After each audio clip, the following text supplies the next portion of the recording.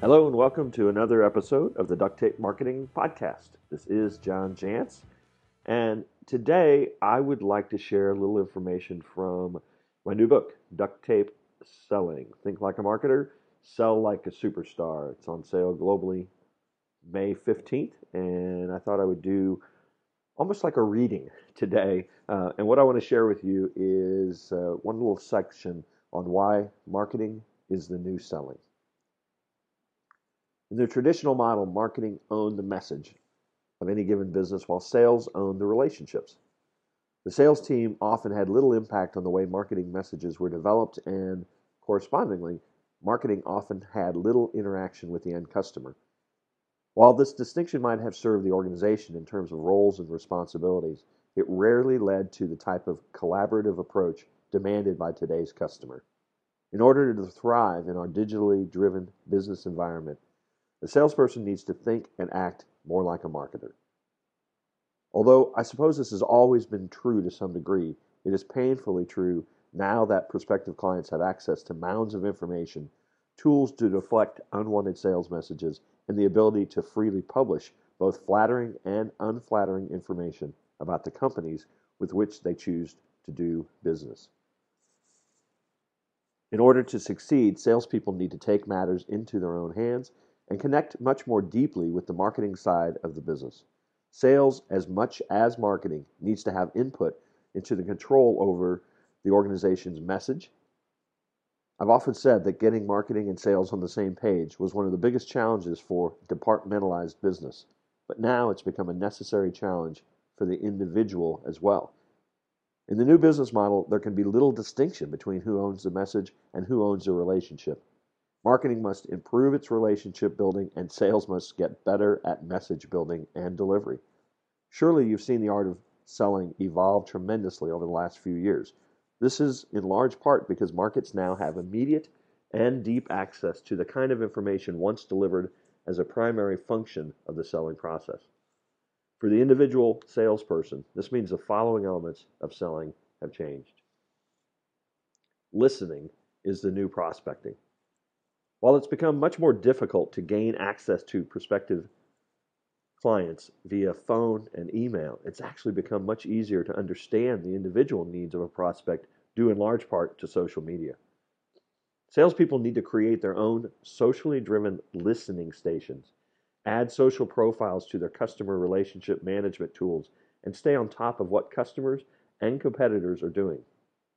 When you listen actively instead of prospecting, you'll find that potential and existing customers will voluntarily and publicly scatter sales clues.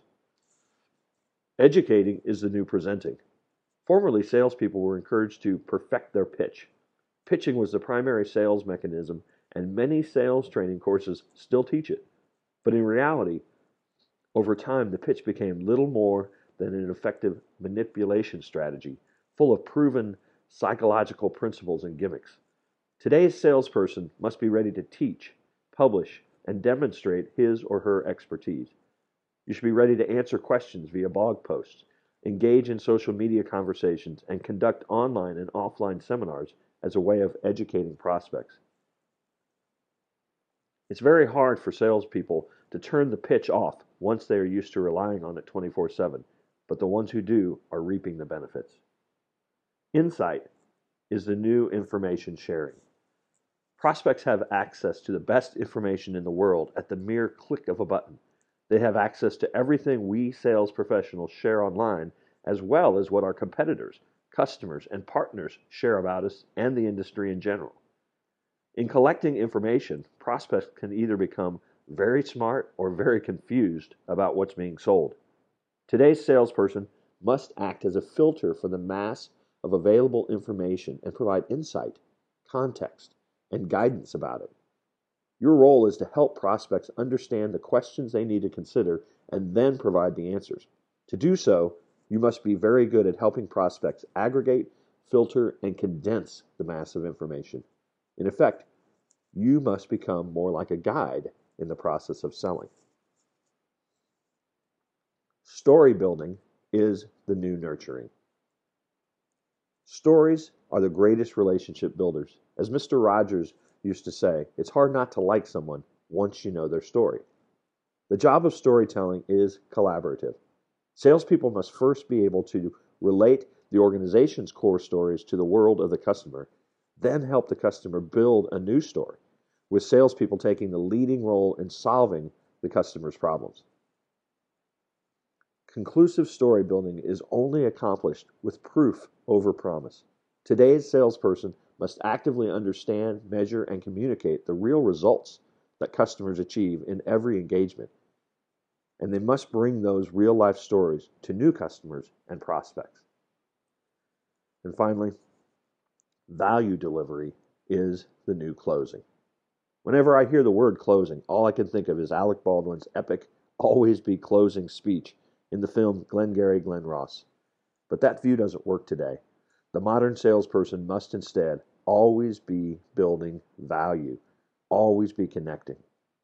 I'm not saying that closed deals don't count. They do, and your success as a salesperson depends on that metric. But sticking with the mindset of adding value over the pressure to close at any cost is the difference between the old and the new. If you can deliver value and education to your client, traditional closing tactics become a thing of the past. And this isn't simply about more schmoozing. This is a call for you to explore genuine, mutually beneficial insights that will give clients new ways to think about their problems. This includes delivering value with referral sources and strategic partners in ways that benefit your best clients as well as your partners, and building platforms that provide clients with anything they need to meet their objectives. Today's sales superstars attract, teach, convert, serve, measure, and most important, guide their clients and prospects while developing an individual brand that stands for trust and expertise.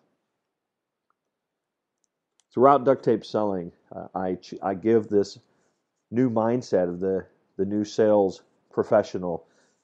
But what's interesting is that what I've really developed and all the tools and that I talk about in the entire system platform for building authority and expertise is really a new, much more personalized way to do marketing. So if you're a business owner, a marketer, or a professional salesperson, I believe that this book actually has the answer for you. What's been interesting is the amount of people in leadership in sales and marketing that have told me that this book is actually one of the best books they've read, with this idea of getting sales and marketing on the same page.